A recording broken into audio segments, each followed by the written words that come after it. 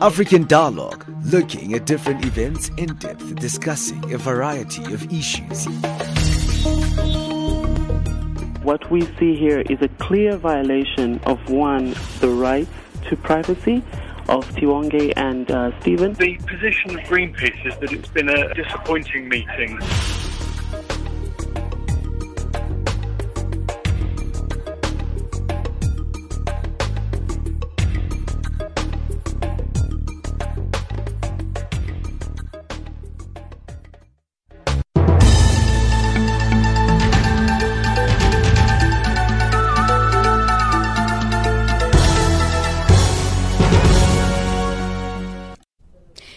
In the headlines, Al-Shabaab militants kill 43 people in an attack on an Ethiopian base in Somalia. Suspected Ugandan rebels kidnap about 100 people in the northeastern Democratic Republic of Congo. And South African Human Rights Commission to engage with political parties following the escalation of political killings.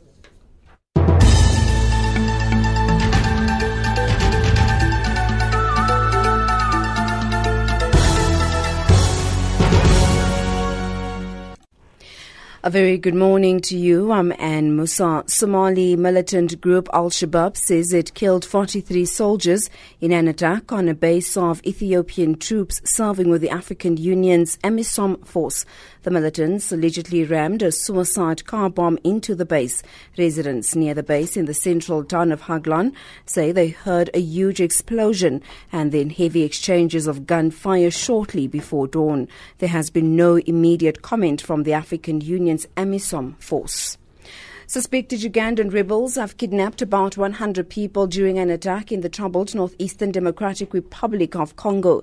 Lieutenant Colonel Martin Amuzo Kujo, spokesperson for the UN Stabilization Mission in the DRC, says members of the Lord's Resistance Army abducted the civilians during an assault on two villages during the attack in Basulev province on Saturday. He says rebels also went on a looting spree across the volatile region. The terrorist group ISIL or Daesh has yet to be strategically or irreversibly weakened despite its recent military setbacks. That's the view of Under-Secretary General for Political Affairs Jeffrey Feltman in a briefing to the UN Security Council. Remarking on the latest Secretary General's report on the threat posed by Daesh, he said the so-called caliphate was under financial pressure. He says its recent military setbacks could be one factor behind the notably increase in the number of foreign terrorist fighters returning home. The South African Human Rights Commission says it's seeking to engage with political parties following the escalation of political killings in the build-up to the local government elections. The Commission's concern comes after two ANC leaders in the KwaZulu-Natal's Moses Mabhida region were attacked as they returned from a party meeting. One died and the other is recovering in hospital. The SAHRC's Commissioner, Dr. Denny Titus, says they're concerned that the violence could negatively affect the forthcoming polls. We really would like to see what the outcomes will be when the task team that has been appointed after they finish their investigation. But at the moment, we are very concerned with the local elections and whether it will be free and fair, because now we are entering a climate of fear into the country. But from the side of the Commission, we will speak to the police and we are issuing communications to the political parties. Political leadership has been very quiet. And finally, World Vision and UNICEF say child marriages in the SADC region are a common phenomenon. The latest reports show that at least 7% of women in South Africa were married before they reached the age of 18. The SADC Parliamentary Forum recently adopted a new model law on child marriages with the aim of eradicating the unions. Nyasha Chingore Mun Nazvo is the lawyer for the Sexual Reproductive Rights Program at the Southern African Litigation Centre. An estimated 70 million girls around the world are affected by child marriages, and 7 million of those child brides live in East and Southern Africa. About 15 out of the 20 most affected countries in the world for child marriages are in Africa, and in SADC specifically, 4 of those countries are in the SADC region. This model law really is a yardstick. It's a standard law, which is what you would expect the laws of the different countries to be in relation to this subject. Recapping the top stories, Al-Shabaab militants kill 43 people in an attack on an Ethiopian base in Somalia. Suspected Ugandan rebels kidnap about 100 people in the northeastern Democratic Republic of Congo. And South African Human Rights Commission to engage with political parties following the escalation of political killings.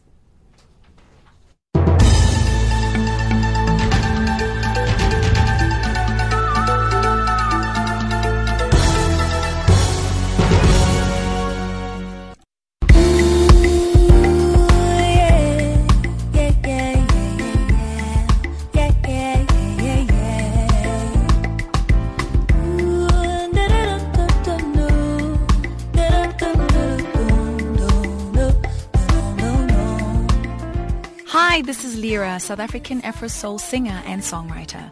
You're listening to Channel Africa, the voice of the African Renaissance, celebrating 20 years of South African freedom and democracy. Channel Africa, the voice of the African Renaissance.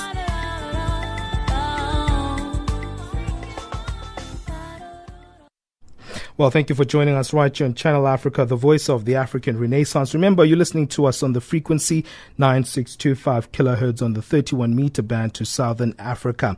Well, today on our program, we'll be looking at the issue of modern slavery. You know, when we look at slavery, sometimes we look at it as a historical event, as something that took place in the former past. But today we're going to be looking at it from a perspective of what is modern slavery? What does it actually mean? And we're going to be looking at a global slave index report, which was released just recently last week. And it was released by the Global Slavery Index Group. And it says that India has the most slaves overall and Mauritania has the highest percentage. Now, Walk Free Foundation, which is another organization that actually had a campaign that said that nearly 4.5 million there's about 4.5 million people worldwide who are now slaves. Large numbers that we're seeing here. And the Walk Free Foundation said it found evidence of slavery in 167 countries it surveyed. The report defines slaves as people subject to forced labor, debt bondage, trafficking, sexual exploitation for money, and forced or servile marriage. The report says Africa and Asia face the biggest challenges in eradicating slavery, while the practice is least prevalent in Europe. Now, to help us discuss this project, we joined on the line by Annelize Theunissen, who is from the National Freedom Network. Thank you for joining us, Annelize, on our program. Good morning, and good morning to your listeners. Now, it's fascinating the fact that a lot of us don't see anything really connected to slavery and injustice currently. We think that slavery is a thing of the past. But just to start the conversation with you, Annelize, what are we talking about when we're speaking about slavery? Yes, I think it's often a misconceived idea that slavery was something that was prevalent in the 18th century, where a lot of the slaves were transported from Africa into Europe and to the Americas. But it's a very prevalent, let's say, criminal industry in the world today.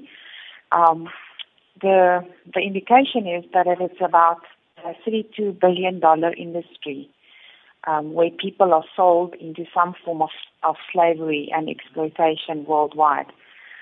So it is a lucrative business. Some people say that it's most probably the second biggest criminal industry in the world, just after drug-related industries. So, yes, it is very much a part of our society today, and it's not something that we can neglect from.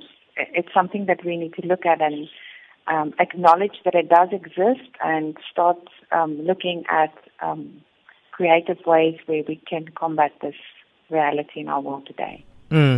Now, let's look at this issue in terms of looking at how rife this is, and especially looking at the fact that, on the African continent, we're seeing the numbers actually growing in terms of slavery. And it almost has kind of a face that we don't see in our streets. We don't see people in chains. We don't see people in some form of oppression of some sort. So that's very interesting to see. How rife is it, Annelize?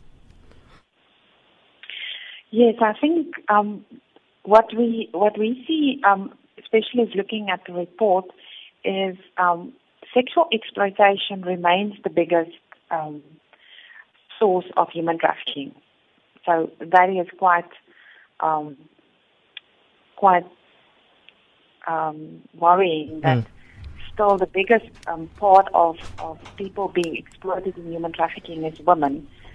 The figures indicate about 80% of all traffic victims is women.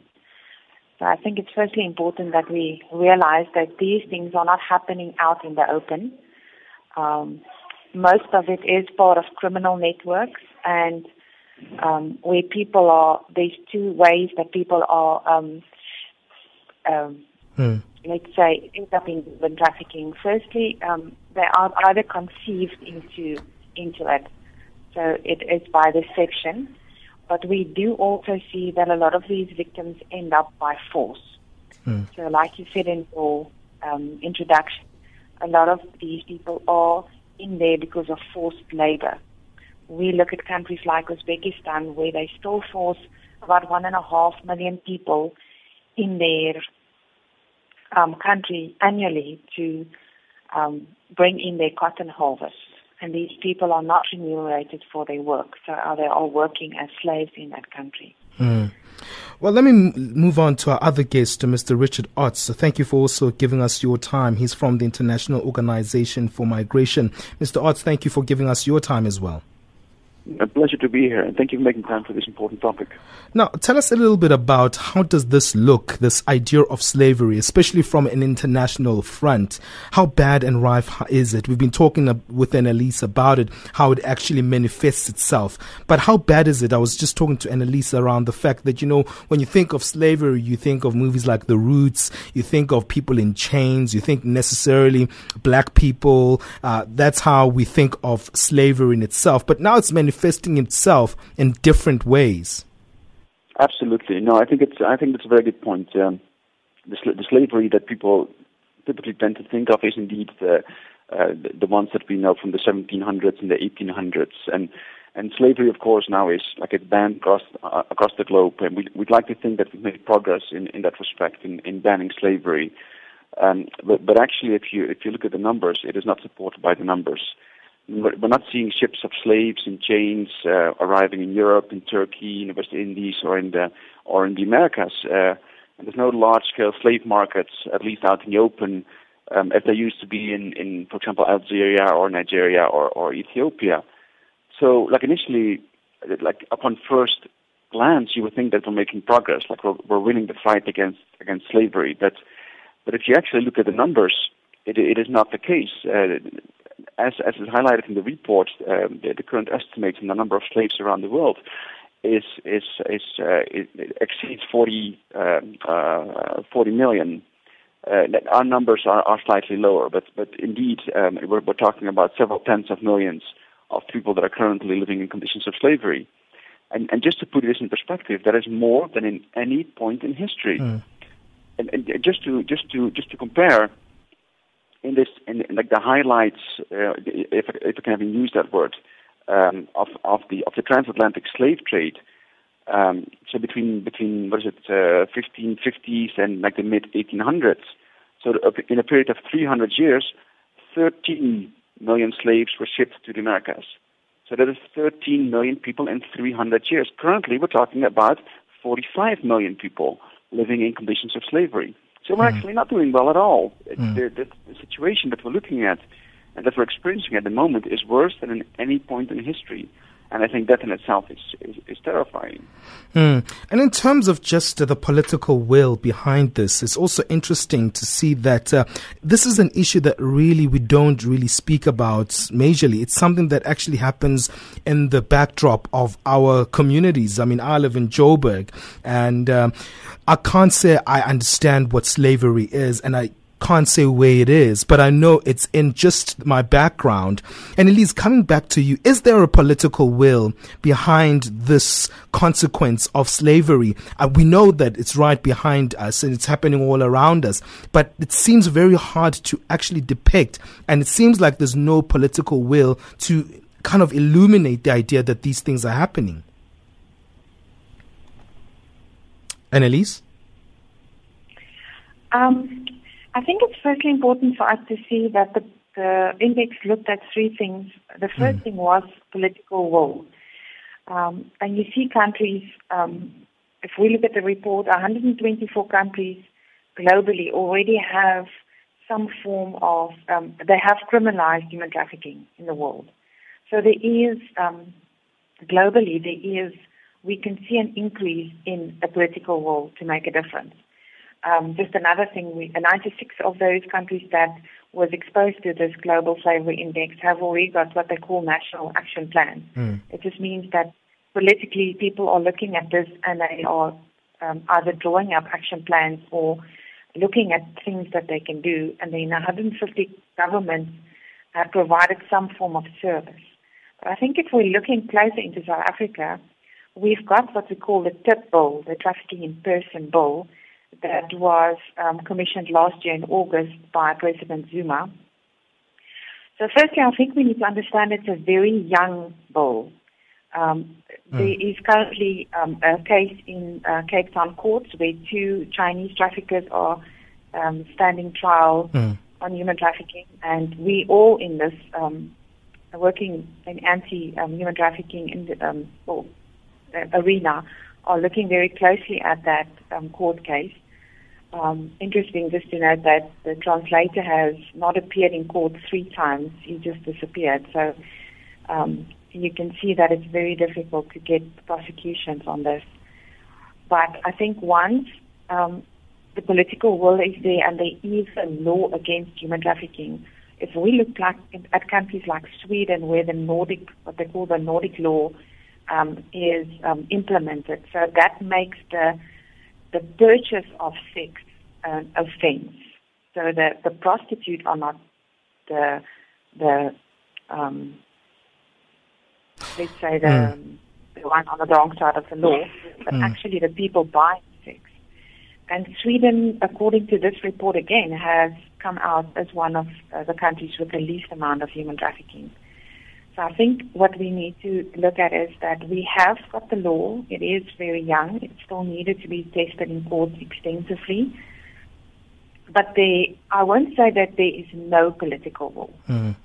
But I think a law is only one aspect. If we look at the report, one of the things that they say is there must be a strong civil society. In other words, we need to throw this thing about human trafficking and the prevalence of it and how a normal citizen can actually make a difference in just knowing about it, knowing where your clothes are coming from, what food you eat. Are you actually contributing towards human trafficking and modern slavery? So we need to also throw this into society's face. They need to understand it's happening and they might be contributing towards it. So if I could use the words of William Wilberforce to say, the way he was a big abolisher of the slave trade in the 18th century is he threw it into the conscience of everyday human beings. That they realize that they are actually contributing towards this. Well, we have to take one more. We have to take a break, Annelize. Sorry to cut you off there. I have to take a quick break. That's Annelize Theunissen, who's the National Freedom Network, from the National Freedom Network. And also we've got Richard Otts, who is from the International Organization for Migration. Hey, give us your thoughts. Hey, what do you think about the issue of slavery in itself? Give us your thoughts. Remember, you can tweet us at African Dialogue, or you can email us at info@channelafrica.org. Just another reminder that if you're listening to us on DSTV, we're on channel 802. That's channel 802. You can join us there. Hey, you're listening to Channel Africa, the voice of the African Renaissance.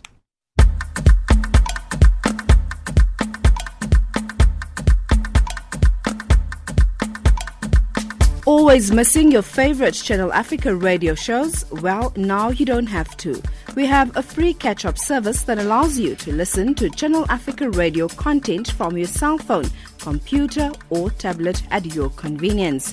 Visit www.channelafrica.co.za and click on programs for a list of your favorite shows. Select what you want to hear. Click on Listen and enjoy Channel Africa Radio. It's as easy as that. Channel Africa Radio, the voice of the African Renaissance. Yes, you are listening to Channel Africa, the voice of the African Renaissance. We're on the frequency 9625 kilohertz on the 31 meter band to Southern Africa. Well, today we're looking at modern slavery. How does it look like? We're looking at the latest report from the Global Slavery Index that really unpacks some of the dynamics here. So we're going to be looking at this issue and saying, really, what does it look like? We know slavery looks something completely different. It might be just next to your doorstep, but also it's just conscientizing us as ordinary citizens on how it actually looks like. And sometimes we still have the old colonial version of what slavery is, but it shows itself and manifests it in different ways. We've got Annelize Theunissen, who's from the National Freedom Network, as well as Richard Otts, who's from the International Organization for Migration. They both are joining us on the line. Just coming to you, Richard Otts, on the issue of the political will. Do you agree with Annelize? You know that, speaking from a South African perspective, that there has been some form of political will in regards of policy making. In terms of an international trend, are you seeing the same political will?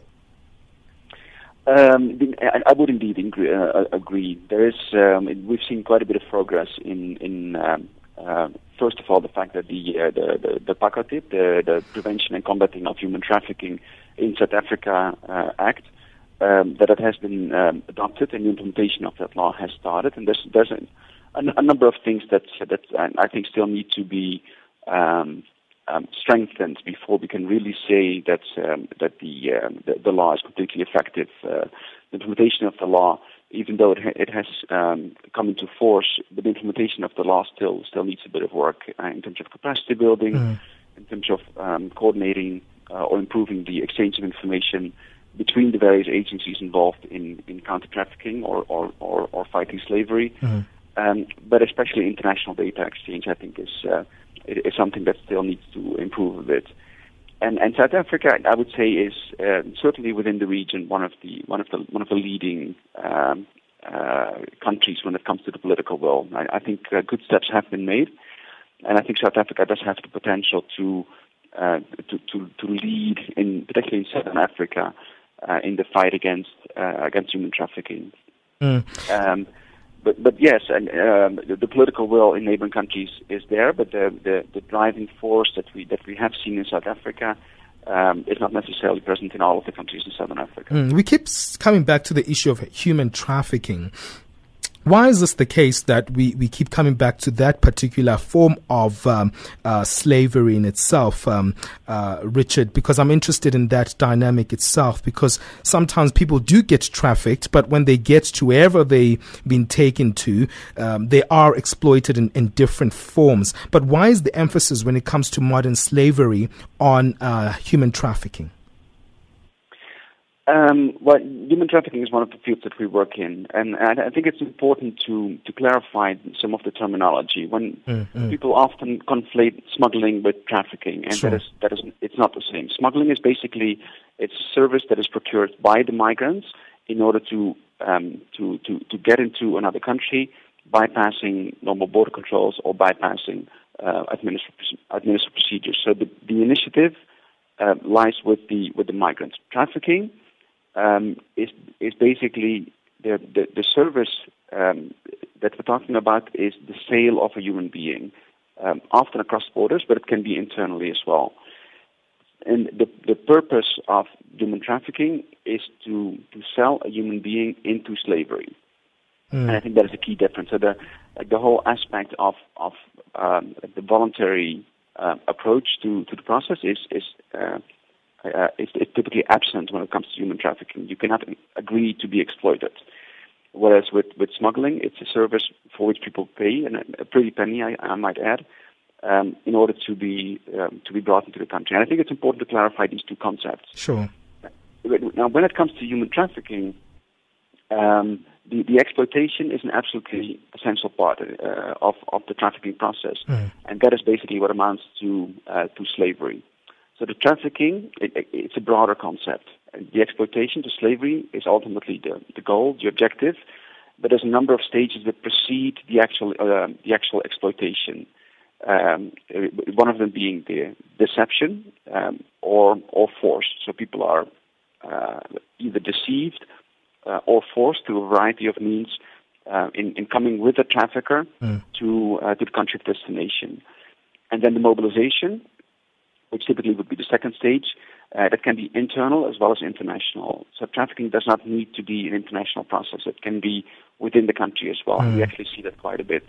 And then the exploitation is typically the third phase of the trafficking process, and that is where the slavery actually happens. Very interesting indeed, those kind of breaking it down in that way, Richard. Coming back to you, Annelize, I'm also interested in terms of who can be victimized in this regard, because sometimes some of us think we are actually we're exempt from being part of this process, this disheartening process itself of being human trafficked. Who can fall victim to this?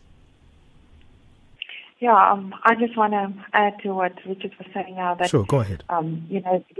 We see that there's phases in human trafficking, or there's actually steps that one follow the other. And the best explanation that I normally give people is human trafficking or modern-day slavery is the exploitation of vulnerability. And people always think that people that are hungry or looking for work is vulnerable. Mm-hmm. But a young man looking for a job opportunity is also vulnerable. And I think that is something that we need to be conscious of, that everybody in this world is vulnerable to something. Because we're all looking for a better home environment, more security, a better job opportunity, better education for our children, better opportunities for our children. And all these things makes us vulnerable. So human trafficking does not only focus, although we see prominently that it is women and children that are exploited. I think it's also important to know that men are also vulnerable to land up in a compromised situation and end up as a modern-day slave or in a trafficking situation. So firstly, I would say that no one is exempted from it. We do extensive awareness across the country, and we trick people into some kind of good opportunity, a good life, a good opportunity. And we see people of all walks of life, grabbing that or landing up in that compromised situation, falling for that trick. So I think it's important that we know that anyone in the globe can fall, but we do see some people are more vulnerable than others. But I won't say that this is only a certain part of the population in the world that can fall a victim to human trafficking. We need to all realize that we're all vulnerable, and that is important for us to, when we evaluate our community. Sure. We can see in our communities what are our children vulnerable to. We see a lot of trafficking happening from the rural areas into towns. And the kids in the rural areas have this false idea that life is better in a town. And that makes them vulnerable. So when the human trafficker comes there and gives them this opportunity for a better education in town or a job opportunity, they grab it because they think life is better in town. A lot of people, our youth in this country, think there's better opportunities in Europe and in America. And they go for opportunities abroad because they think life is better there. But that makes them vulnerable. So I think that's where we as NGOs and as government need to look closer to what it is that makes our communities vulnerable and identify those things and address those things. And I think, first of all, it's the knowledge of human trafficking existing and empowering children, especially our youth, to make better choices. And the only way you can make a better choice is if you have the knowledge of the fact that human trafficking exists and to ask questions, to investigate what it is that you're actually signing up for. Definitely. And are you actually not compromising yourself? Definitely. I'm going to take a quick break and we'll come back for the signs. And you highlighted them briefly there, Annelize, on what to look out for. And I just want to get a little bit practical here because, as was highlighted by Richard and yourself, is that anyone can be vulnerable to this issue of modern slavery. So, what characterizes a human trafficker, for instance? What are the signs that you should be looking out for if you could find yourself in this situation? Hey, what are your thoughts if you're listening to us? Remember, you can email us at info@channelafrica.org. That's info@channelafrica.org. And also you can tweet us at African Dialogue. That's at African Dialogue. Remember, you're listening to us on the frequency 9625 kilohertz on the 31 meter band to Southern Africa. And if you're listening to us online, it's on www.channelafrica.co.za. Our channel has also changed on DSTV. We're no longer on 902, we're on 802. So I'll be announcing that a couple of times during our program so that we all get with the program. That's channel 802. That's where we are on the DSTV audio bouquet. It's 11:30 Central African time. Let's take a break.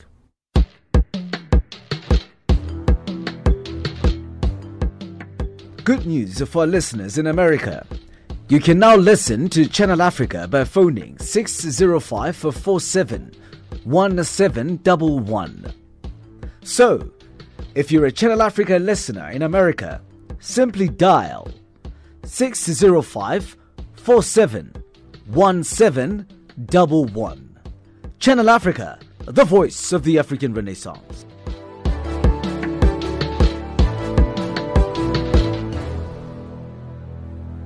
Yes, you are listening to Channel Africa, the voice of the African Renaissance. You're listening to us on Channel 802 on DSTV. We've made that migration to 802 from 902. Today we're speaking about modern slavery. How does it look like today? We know that the numbers are increasing because it has a different face today, as we heard from both our guests, who is Annelize Theunissen from the National Freedom Network and Richard Otts, who's from the International Organization for Migration.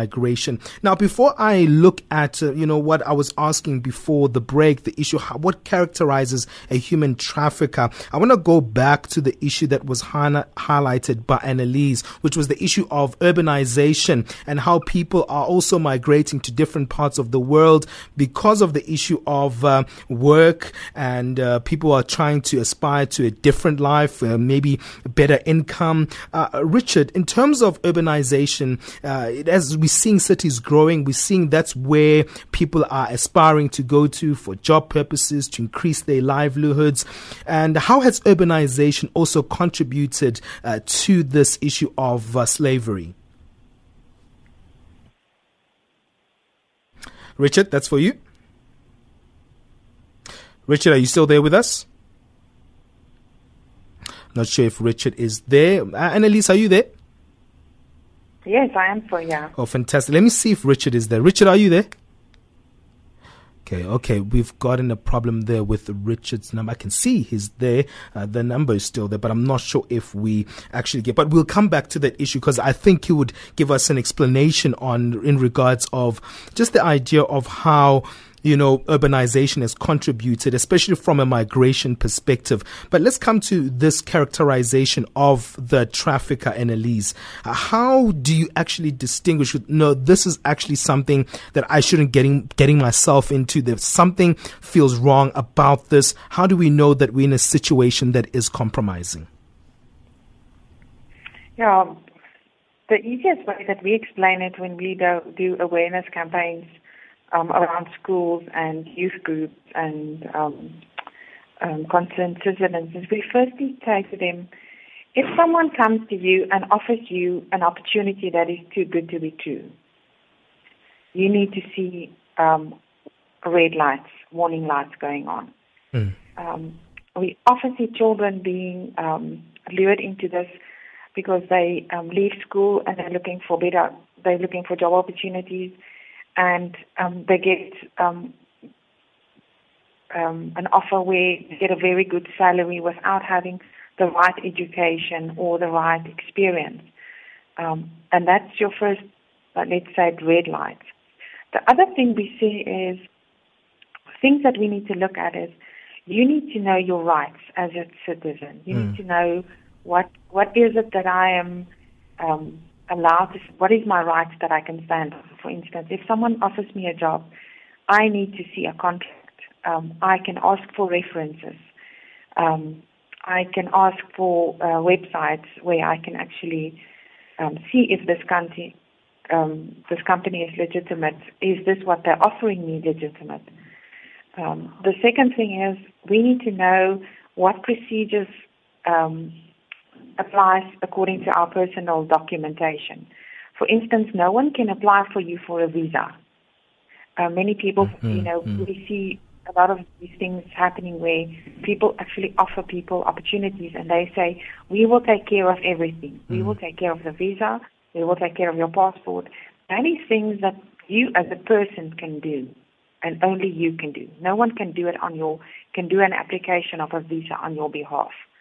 So if you see things like this happening, you need to see red lights as well. And then also, your personal documentation needs to stay on your person all the time. No one is allowed to cross a border on behalf of you. In other words, taking your documentation of you as a person and doing it on your behalf. That is something that we need to also make our youth aware of and people traveling abroad. We need to uphold the law and respect the sovereignty of other countries as well, because that will make crossing borders more difficult. And I think what also needs to happen is we need to explore opportunities in our own country. We are a developing country in South Africa and for Africa as a whole, and there's many opportunities that people need to be creative about and a lot of development that needs to be done. And we need to keep the skills that are trained in this country so that we can develop this country. Well, let me see if Richard is there on the line. I'm told that he's there. Richard, are you back with us? Richard, are you there with us? Yeah, I'm here. All right, fantastic, Richard. I was asking that question because we wanted to know really from you in terms of the issue of urbanization. What interests me is the fact that urbanization seems to also house this kind of human trafficking culture, whereby because people want to migrate to better cities for economic reasons, it seems that they become kind of the hub for where these things are taking place. Just take us a little bit through that specific dynamic. Yeah, no, it's absolutely true. A lot of the urbanization, a lot of the human trafficking is associated with human trafficking. People do come towards urban centers in the hope to find job opportunities, and like Annelize was saying before, this creates a vulnerability. People urgently need a job. They come to the city where they don't know anyone, so they're basically like a fish out of water. They're not in their familiar surroundings. In some cases, if people have crossed international borders, they may even have crossed language borders, so they may not be familiar with the predominant language that is spoken in the cities, and that all increases the vulnerability of these of the people. And then they have bills to pay. Ultimately, they need to sleep somewhere. They need to eat. They may have medical expenses to pay, and that all adds to the vulnerability. Those kind of things are what traffickers are typically looking for, and this is what I was referring to before. So deception is one of the means that they use to get people into the trafficking system. But another one is the force, and that could be debt. So they lend people money, and then they expect people to work for them for a period of time, and then the debt keeps increasing because of various reasons. That people have to pay for accommodation that is provided by the trafficker, and the rates that are being charged could be exorbitant. So actually, they never catch up to the debt that they're supposed to pay. Sure. Especially then if their passports or identity papers are taken, they have nowhere to go. They have no other option. And we've dealt with a number of cases like this, where we were notified of individual cases of trafficking, people that were basically held captive in a particular location and then with nowhere to go. And then we, fortunately, in some of the cases, were able to coordinate or help coordinate their escape from those locations in cooperation with the police or law enforcement agencies. But absolutely, the phenomena of urbanization and trafficking, there's a link between the two, but it is not exclusive. Some of the trafficking or human trafficking or slavery happens also in the rural areas, particularly in the agricultural industry. We have seen examples where people were basically forced to work for no money at all or for a pittance, and not having any freedom to leave or to return to the country of origin. So it is not exclusively associated with the rural with the urban settings. Well, thank you for that clarification, because that is true, especially on the continent of Africa. We see that dynamic coming through. But we have only a few minutes left, and this is an interesting conversation, because I want to know that what can one do if they find themselves in that situation? Is there any way that they can navigate themselves out of it to get some help, Annelize? Yes. Let's start with just in South Africa. We have a toll-free number. It will be very good if Africa FM puts it on their website. I will say the number. It's 0800 555 999. That is the number we use in South Africa to report human trafficking and modern-day slavery. And that's where normal citizens can come in and report cases that if they suspect something happening in their neighborhood, or if they suspect that someone that they know might be trapped or might be lured into a possible human trafficking situation, they can report that. We have seen with organizations like Polaris working with awareness and these toll-free numbers that they can actually compile this information into reports, and they see trends, and it makes the intel on this industry better. Better arrests can be made by the authorities, and criminal cases can actually be prosecuted more effectively. And I think people need to educate themselves regarding human trafficking and modern-day slavery. We see that in Europe, a lot of strides are being done with what they call fair trade, where products are actually certified that they are being produced by an industry that was investigated, and it's labeled as a fair trade industry. That means that people are being paid a fair amount of a wage for their work. And we in South Africa, and especially Africa, need to make big strides on this. Normal citizens need to become aware that they are actually contributing towards this industry with the products they buy, and that the power is actually in their hands to decide where their money is going. Well, I will throw it right back at your listeners. Well, let me also give Richard Otze a chance there, Annelize, and ask him, how can also someone who's a victim navigate themselves? Maybe there's something additional that you want to add there, Richard. I've got 2 minutes left for you. Okay, no, I think the awareness is absolutely key, and thanks to this broadcast, and thanks to the time that you're allocating to this, I hope we're contributing to that as well. Just for people to be aware that if an offer that you're getting seems too good to be true, it usually is. If you have no education, no working experience, to work as a model, then the offer that you're getting to become a top model is quite likely something that may lead to exploitation. So be very careful, and also look at the conditions under which these offers are being extended to you.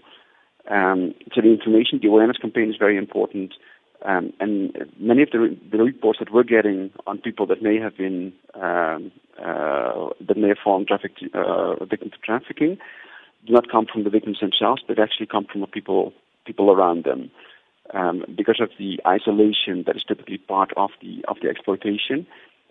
People themselves may not be able to report to law enforcement agencies, but it is often the people around them that may see something, that may find something suspicious, and then they report it to the police. So we should not wait for the victims themselves to report, but also have a look around. And if you see something suspicious, if you see someone who's out of place, without social contacts, and without the liberty to move about, please do not notify the law enforcement agencies and see if they can investigate the matter. Well, thank you so much, Richard, for giving us your time. This was a very helpful show, and I hope that it does help our listeners out there.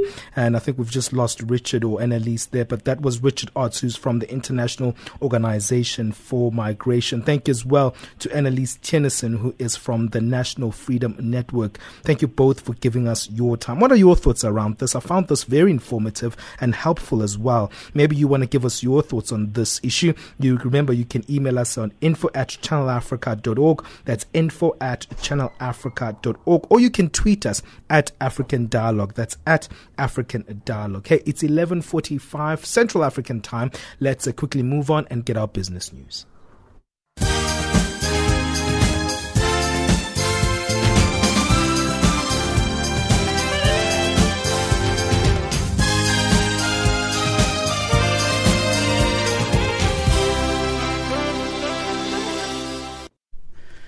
Good morning. Thanks, Benjamin. A South African presidency advance team has arrived in Lesotho capital Maseru ahead of President Jacob Zuma's visit to the country. The president will hold the last consultations on the Southern African Customs Union with Lesotho Prime Minister Pakadita Mosisili. Lesotho and South Africa form part of the 5-member custom bloc, which was founded in 1910, which includes Botswana, Swaziland, and Namibia. Ntakwana Ngatana reports. It is all systems go in Maseru. The president will pay a courtesy call on the country's King Lesia III and proceed to meet Prime Minister Mosisili and his cabinet. Trade Minister Rob Davies said before he left South Africa yesterday that SACU hasn't used any of the pool money over the years for projects that have a cross-border dimension to promote regional integration in any way, and that has to change. Davies says they will also look at the tariff setting regime in SACU. And South Africa's Mineral Resources Minister Msebenzi Zwana is expected to visit the Northern Platinum Zondereinde mine in Limpopo on Thursday following a conflict between two rival unions, NUM and AMCU. Workers belonging to NUM, which is the major union in the mine, have vowed not to resume their duties until arrests are made for a spate of murders. NUM also says Northern should stop holding talks with the rival AMCU. NUM Deputy President Joseph Munziyetsi.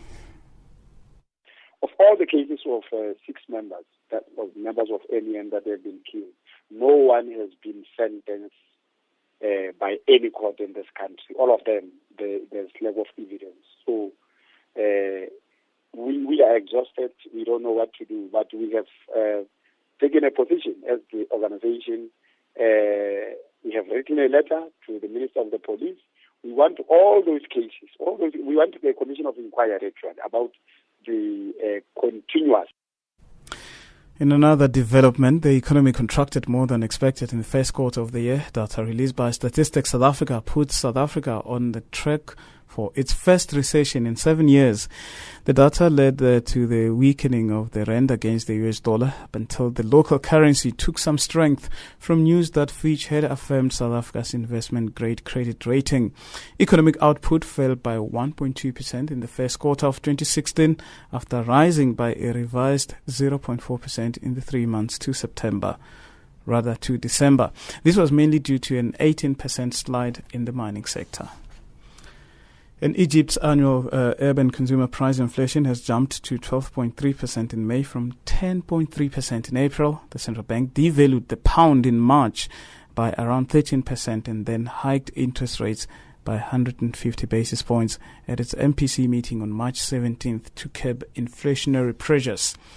And Uber Technologies started the ride-hailing service in Accra, the capital of Ghana, on Wednesday, adding a 5th sub-Saharan African country to its global network. Accra is the 8th sub-Saharan African city to get the Uber service and follows the introduction of operations in Uganda's Kampala last week. The US company will also start in Tanzania later this month. Uber, which allows passengers to summon cars using a smartphone application, now has a presence in 467 cities across the world. Financial indicators, the dollar trading at 14.76, South African rand at 10.75, Botswana Pula 10.51 against the Zambian Kwacha, also at 0.68 to the British pound and 0.88 against the euro. Commodities, platinum $1,000.05 and gold at $1,262 per fine ounce. Brent crude oil $52.70 per barrel. That's how it's looking right now.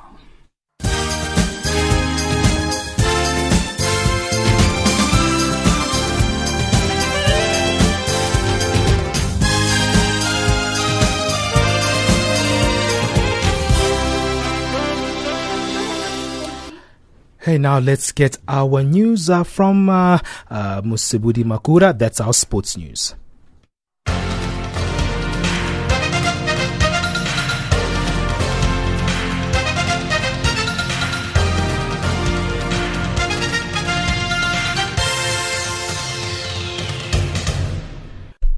Thank you, Benjamin. Good day, sports fans. Nike is standing by tennis star Maria Sharapova even after she was suspended for 2 years for using a banned substance.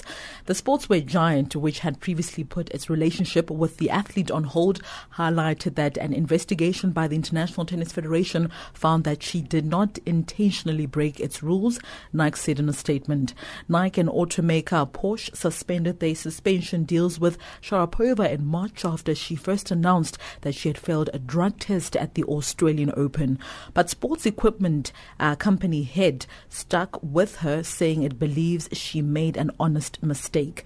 Another sponsor, the Swiss watch brand Tag Heuer, halted negotiations in March over renewing a sponsorship deal with Sharapova. On Thursday, CEO Jean-Claude Beve said that given the 2-year suspension, they are not in a hurry anymore to sign a new contract anytime soon. Sharapova tested positive for meldonium, an active ingredient in a medication she had been taking for the last decade. The chemical was added to the ITF's banned substances list in January, and Sharapova has maintained that she wasn't aware of the change. Now to football news. Africa has lost one of its greatest football minds in Stephen Keshi, says his friend Kalusha Bwalia. Keshi, one of the only 2 men to have won the Africa Cup of Nations Cup, both as a player and a coach, died of a heart attack on Wednesday morning. He was 54 years old. Football Association of Zambia President Kalusha Bwalia has paid tribute to Keshi, saying he was a man with a big heart. Yeah, it's a sad day for African football, and I just thought I would want also to add my words on Stephen Keshi. He was like a brother to me, a guy that we started almost, our careers took off almost at the same time in Belgium in the 1985, 1986. It's a long time ago, So Keshi was a shining example of dedication to football, in my opinion. He was a big man, big heart. Keshi, nicknamed the Big Boss, was en route to coach in South Africa. His agent Tim Sugazi says he had no doubt that Keshi was going to coach in the Premier Soccer League come the 2016-2017 season. Called high-profile teams in as much as you can. If it doesn't work out, we are here, So I would still want to maintain that. So insofar as Orlando Pirates is concerned, I came again very clearly. I think, all that was reported in Nigeria, was not true, was far away from the truth. It was one of those irresponsible journalism, insofar as I'm concerned, because we had not spoken to Pirates.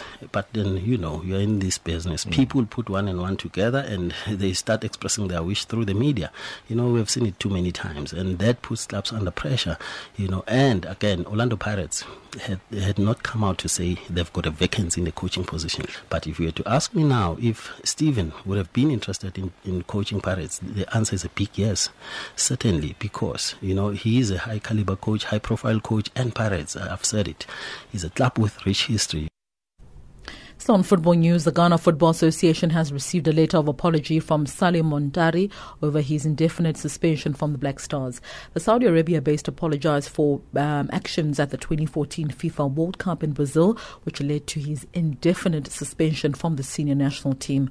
The midfielder was handed an indefinite ban for an unprovoked physical attack on the Black Stars management staff Moses Arua at the tournament in Brazil. On to swimming news, 4 South African swimmers picked up medals at day 1 of the Mare Nostrum in France on Wednesday evening. The South African medalist occupants included Olympian winner Chad le Clos, Cameron van der Berg, as well as Miles Brown. Le Clos won the 100-meter butterfly in a time of 51.56 seconds. Cameron van der Berg came second behind Brazilian Felipe Franca da Silva in the 100-meter breaststroke, a race where he holds the Olympian record in a time of 1 minute and 26 seconds. Brown had the busiest day on day 1 of the Mare Nostrum as he claimed silver in the 200-meter freestyle as well as in the 400-meter freestyle final. The South African swimmer finished second in the 400-meter. In the 200-meter final in the evening, he came out second in a time of 1 minute and 47 seconds. The Mare Nostrum tournament finishes on Thursday before moving to Barcelona, which gets underway on Saturday. And finally, netball news is 9 days to go before the start of the Spa Netball Challenge pitting South Africa and Wales, getting underway at the Nkosi Albert Lutuli International Convention Centre in Durban in the KwaZulu-Natal province from the 17th to the 19th of June. South Africa's national netball team captain Mareka Hortenhausen says they have been preparing well and believes they have the upper hand over their opponents. I think we definitely hold an upper hand if you look at it in history, but sport is a funny thing and we're going to have to really pitch up on the day and give it our best if we want to stay and keep the upper hand. They say it's easier to be the underdog than be the one that's trying to stay out on top. So Wales will definitely be coming out to get their first win against us, and it's now the ball's in our court to make sure that doesn't happen. So we're just going to go out there and just hopefully play beautiful, great netball. Those are sports news at this hour. Stay tuned to Channel Africa, the voice of the African Renaissance.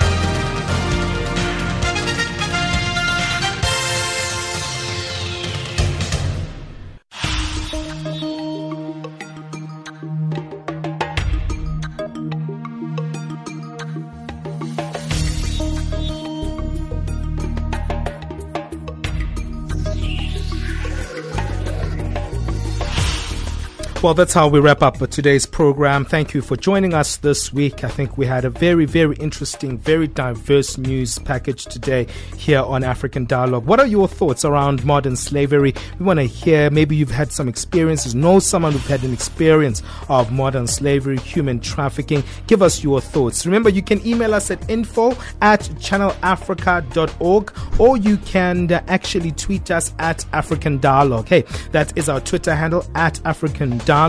And also we have another Twitter handle for Channel Africa. We've got one title at Channel Africa 1. It's the numeric 1 at the end. That's the numeric 1 at the end. That's at Channel Africa 1.